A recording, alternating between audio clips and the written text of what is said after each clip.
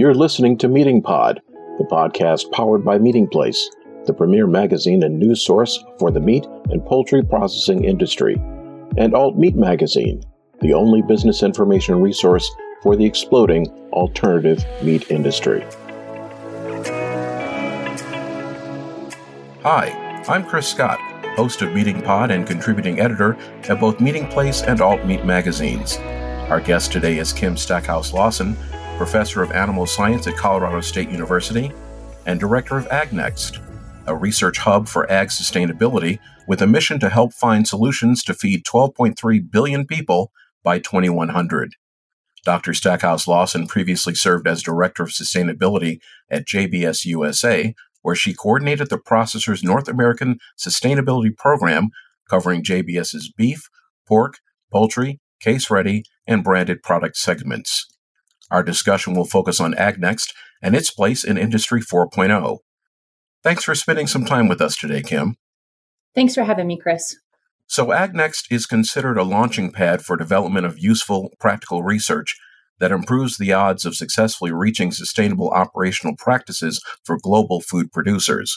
Which areas have you and your colleagues at AgNext identified as the most pertinent issues to help reach this ambitious goal? So AgNext is a new initiative at Colorado State University, and it's uniquely positioned between the College of Agriculture Sciences and the College of Veterinary Medicine and Biomedical Sciences. And that really allows AgNext to be a leader for research in animal and ecosystem health while enhancing profitability of the supply chain. And so we're focused on those three pillars of sustainability, and at the same time, really focused on serving as a convener for producers, industry partners, and researchers to come together to innovate in real-time solutions for sustainable animal agriculture production. So when we think about our team, we really take a multidisciplinary approach to solving the world's most wicked challenges. And our strategic priorities are around advancing the science of sustainability, innovating scalable solutions. And I really want to emphasize that word scalable because it's incredibly important when we think about resiliency of food systems, developing leaders, and focusing on engaged outreach. Currently, and we receive a lot of guidance from industry stakeholders through our Industry Innovation Working Group, but currently we're heavily focused on the impact of climate. And that's both the impact of climate on the animal themselves from a resiliency standpoint, but also the impact of animal on the climate. And when we think about the animal, we're most focused on beef and dairy systems. We do have expertise in all of animal agriculture, but we stay pretty focused on beef and dairy because those are the two commodities that are most important in the animal agriculture space in our home state of Colorado. And so, for example, when we think about these things, we're studying the ways in which animals can better adapt. That could be through animal health and welfare research to a changing climate, and then also mitigating and measuring greenhouse gas emissions from these animal systems themselves. Now, are there collaboration options currently available to help AgNext researchers create more efficient and more practical approaches to livestock management or processing operations in the near term?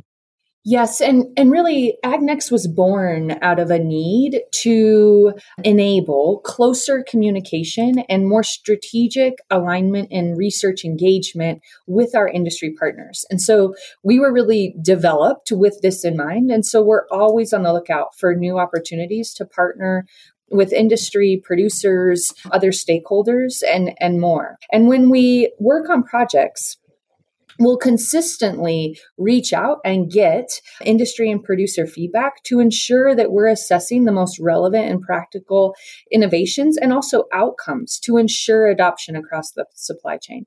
So there's a couple ways where we have really set up strategic engagement. And I mentioned this previously, but we meet quarterly with our AgNext Industry Innovation Group, which is a group of individuals who come together to discuss with us our priorities our mission, our vision, our funding opportunities, where we see the most pressure coming in the sustainability space, and importantly, where they're seeing the most pressure coming in that sustainability space.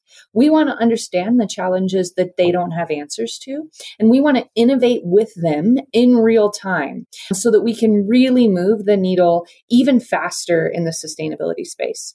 So for listeners out there, we would love to hear what you're thinking about in regards to sustainability. And you could submit questions to our faculty through our contact page at agnex.colostate.edu. Terrific. Now, you've mentioned climate change as a factor in determining future sustainability efforts, but you also have roiling economic challenges, including inflation worldwide, and ever-shifting consumer protein options and a fickle consumer base. What are some of the technological advances so far that can help the global meat industry address some of these issues over time? Improved animal efficiency and really a focus on resiliency is still the number one most important thing producers can focus on today. And that is through the lens of sustainability, right? Thinking about that lens of social, economic, and environmental. And even, Chris, if we pare down into climate, right? So they're not necessarily disconnected. And I think that that's one of the most exciting things about what we do in the sustainability space. And the team we have at AgNext is that we're really a team that focuses on that full system. We're seeing incredible innovation today in real time around livestock management practices. And that could be different feeding strategies. It could be different reproduction strategies. It could be through different adaptive grazing strategies and the integration of precision technologies, whether it's an e-collar that the animal wears, right? To really think about virtual herding and virtual fencing in a different way in more extensive environments, to AI and machine learning in cattle sorts, right? In feed yards to get them more consistent and more efficiently utilizing those research. And so we spend a lot of time thinking about and researching ways in which cattle are managed and how we can do a better job really understanding how to measure those outcomes and pair them with sustainability goals, right? They may be sustainability goals. They may be ESG goals. They may just be helping a producer. And I don't mean to minimize that by saying just, right? But helping a producer how adoption of these more innovative and even efficient practices could really improve the profitability of their business. And so that's really what we think about when we're thinking about sustainability, especially in this really challenging economic climate. And we also are spending an incredible amount of time looking at greenhouse gas and climate mitigation options that have a win-win. So what we're saying there is we may be researching a feed additive, right, that may reduce enteric methane or may retain more nitrogen in the animal. Therefore, there's less volatile nitrogen compounds coming off of the manure. But we're also innovating in ways and thinking about ways that that additive may also improve animal health or may also improve animal performance to ensure that there's really a triple bottom line win when we think about a sustainability solution. Now, we know that U.S. and European Union officials have promised to reduce methane and manure emissions by 30% within the next 7 years. If this is the goal, how is that effort progressing as far as today from your perspective? So when we think about methane and greenhouse gas research and climate, one of the things we've got to remember first is that even though we have been talking about this for decades, minimal research on emissions from cattle have occurred in production environments where they live every day. So in other words, as researchers, we've done quite a bit of work looking at methane emissions and greenhouse gas emissions, which would get the US and the European Union potentially to this target. However, this research took place in more restricted, I'll use the word restricted, research environments. So in other words, cattle would be housed in whole animal chambers, or they would be housed with their head in an enclosed, freestanding, but enclosed head box so that we could very closely and precisely measure emissions. Only until recently have researchers had the technology to measure methane emissions from where the animal naturally lives. And what's important about that is that animal intake of feed directly correlates with the amount of enteric methane that they're producing. And so our ability to really measure these emissions from animals in their current production environments is incredibly important to actually very basically baselining those emissions so that we can better understand where improvement opportunities exist. And I'll make just a side note here. The amount of methane emissions that come from the grazing animal is upwards of 70% of the total methane emissions that come from that animal's complete lifespan. And we know the least about the animal in an extensive grazing environment because it's challenging to measure. And we've only really recently been able to measure those animals in a very accurate way. And that's because of the advances in technology that you just noted. Correct. Absolutely. The other thing that I think is really important to understand when we think about meeting these audacious targets, and they're not just the US and the EU targets, right? They're company targets as well, is that there's limited access to federal funding, grants, and private investments to research enteric emissions and greenhouse gases from beef and dairy systems. EDF, actually, the Environmental Defense Fund, just released a report in December that articulates this further. But the lack of federal funding and private dollars in this space is concerning when we think about the incredible advancements that we need to make to work towards this sort of mitigation from these systems. And so additional research and funding for that research is really critical for the livestock industry, producer associations who have made these commitments, and the U.S. government who has made these commitments to really reduce emissions. And we don't have the solutions today. But raising the point is a step in the right direction, right? Absolutely. Absolutely. And, we're not the only ones that are talking about this lack of funding. I mean, we have some of our most strategic and important producer partners that are very concerned about this. The financial institutions, banks, and investors are very concerned about this. USDA is becoming more aware and are working to mobilize efforts in this space. So I do think the funds are coming and the innovation will be quick, I think, right? Once we get those funds in place. But innovation's interesting, right? There's not only the innovation of a solution, right? That an animal, let's say it's a feed additive that an animal could eat and could hopefully eat in a grazing scenario and have it reduce emissions. But to my earlier point around technology, while the technology to measure these emissions has gotten much better in the last decade, there's still incredible opportunities for improvement so that we can more accurately and precisely measure differences.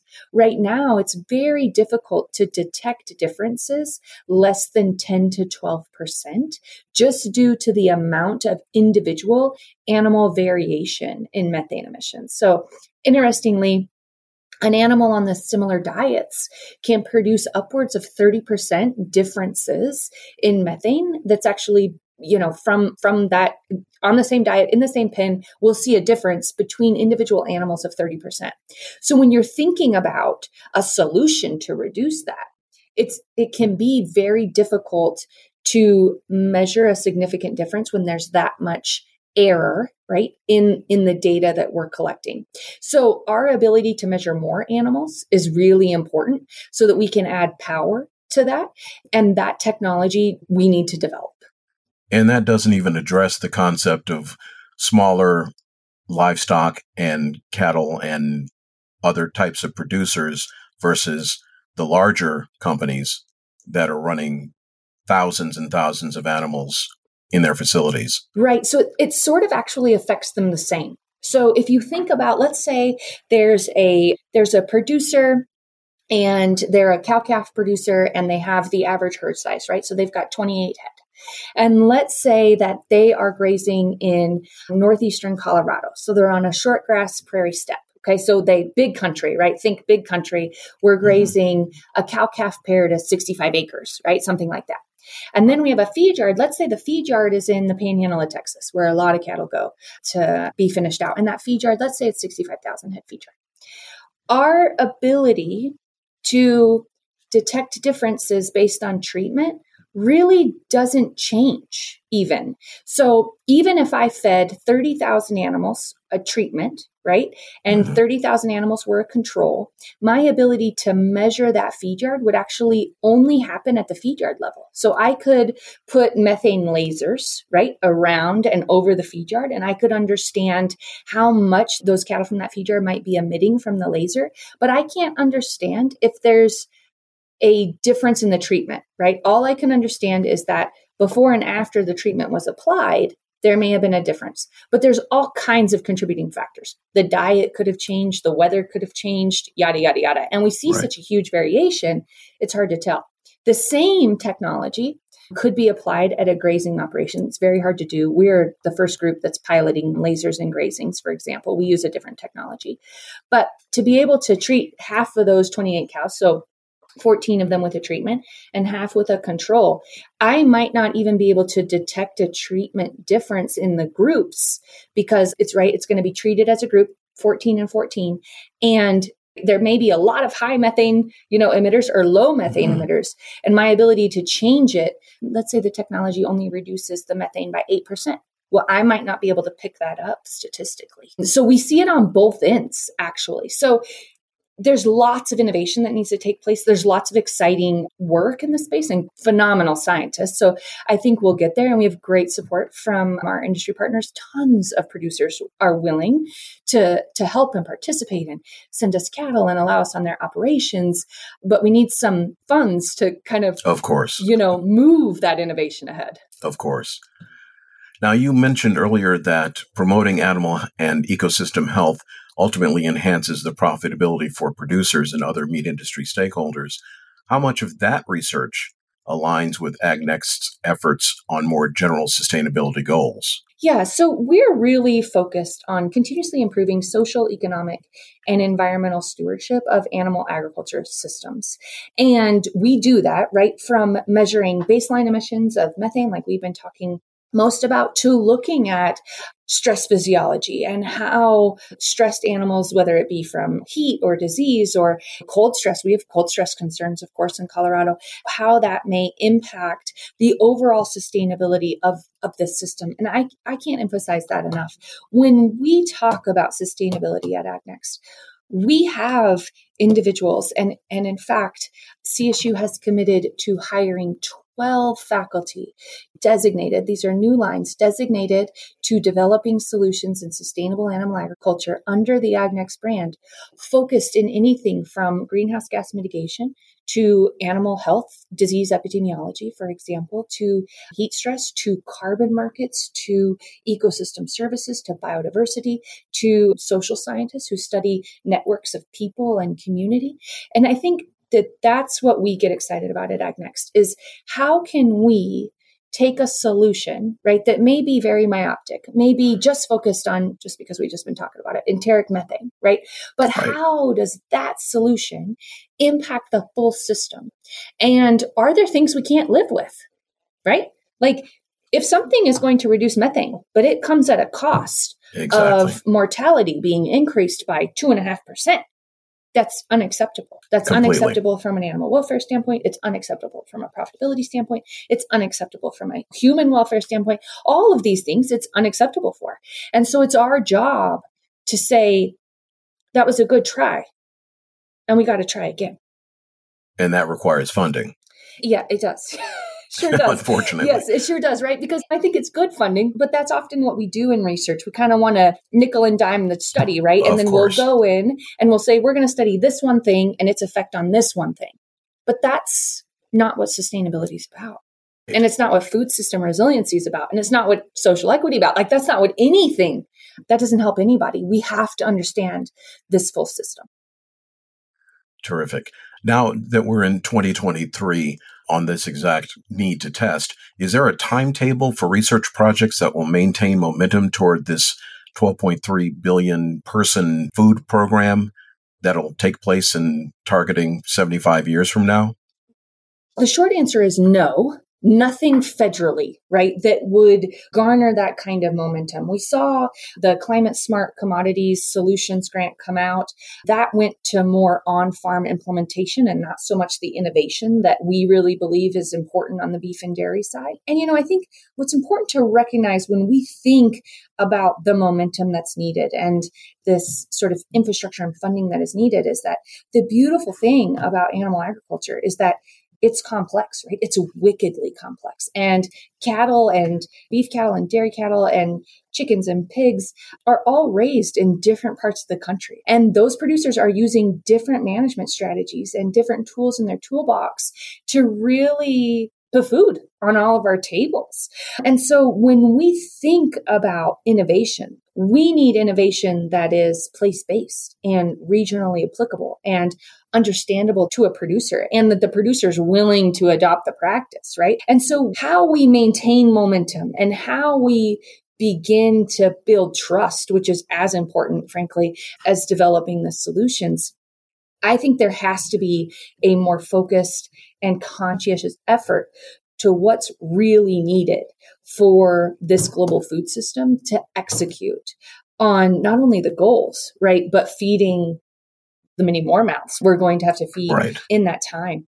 And so when we think about transforming the supply chain, it's not just transforming the supply chain, it's transforming the way academics work today, right? It's transforming the way we think about research, not in ivory towers of academia, but in partnership with the industry and with our supply chains and coming together to say, I already know this, right? Study this. Or actually, that's a really good question, but I have this question too. How hard is it to add that outcome? And we've got to get better about communicating all of this in real time, because that 75 years is soon. And so the other thing we have to be really careful of is as we garner this momentum, right? We can't do what academics love to do and is like, well, let's research the question, like let's ask the question again and again and again, right? Or a different way. And it's at some point, we've just got to say, this is what we think. It's really close. Yeah, we could get it better, but we've also got to move, right? We've got to move because there's pressures we've maybe never felt before. So it'll be interesting to watch this momentum develop. And it should be noted that some of your partners could use AgNext as a clearinghouse on a certain level if they develop on their own some of these sustainability practices that actually have been proven to work on their farms and in their operations. Absolutely. Absolutely. And we're seeing that, Chris, right now. We're seeing that from any, to your point, smaller producers, right? Coming to us and saying, hey, we practice this adaptive management strategy and we've been practicing it for 15 years. And I have soil samples from 15 years ago. Would you be willing to analyze those for me? Right? So there's things like that. And then on the flip side, we work with pharmaceutical companies who do exactly what you're talking about. Okay, we think that this existing FDA molecule, right, approved from FDA molecule, may have a methane reducing opportunity. Can you test it? And then we start heading down that path. And we do a lot of work in new molecule innovation. So yes, we're absolutely starting to see that. It's really exciting. We're not the only institution, of course, that does that as well. So I'm hopeful that that momentum will generate lots of excitement. And importantly, we haven't gotten to talk about this much, but there's a lack of the next generation being trained in a lot of these things. And yet the need, right, for jobs in the supply chain is huge. And so I'm hopeful that as the momentum gets going at all of these different institutions and with all of these different partners, we'll see an incredible pipeline of young people who will be able to come into the supply chain and really shape what all this looks like going forward. And finally, that feeds directly into my final question. When it comes to students entering the Animal Science Department at Colorado State, what are some of the approaches that AgNext or your other colleagues are implementing to successfully attract the type of researchers that are a solid fit with the program currently? Yeah. So I think one of the most attractive things about AgNext is our dedicated engagement with our stakeholders and supply chain partners. And the fact that that is our culture, that is who we are. We believe an engaged scholar. We all talk with industry partners daily, right? And we innovate together.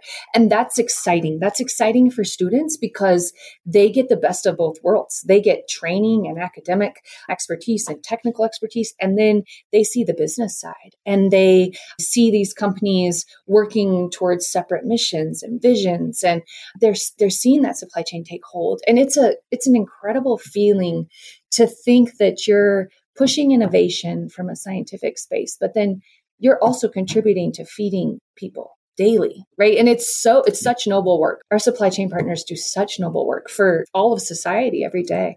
And so that's an incredible attraction for students coming to CSU. The other thing is that with our partner donations, Five Rivers Cattle Feeding, Midwest PMS, CELOC, and Rabobank have donated equipment so that we have the largest facility and best-in-class facility in the country to study greenhouse gas emissions from beef production systems. And that's unique because we can do it in grazing, extensive grazing and intensive grazing, and then into the feed yard. And so that full supply chain feel not only gives us incredible insight into baseline data and, really cool kind of biology, but it also allows for a really interesting connection on the economic side and potentially the true development of carbon tracking for carbon markets. And so that's cutting edge. Well, either side you kind of look at it, it's cutting edge research that students love to experience. And then finally, we're hiring 12 people. We've attracted some of the best in the business. Dr. Sarah Place joined our team. Dr. Greg Thoma joined our team.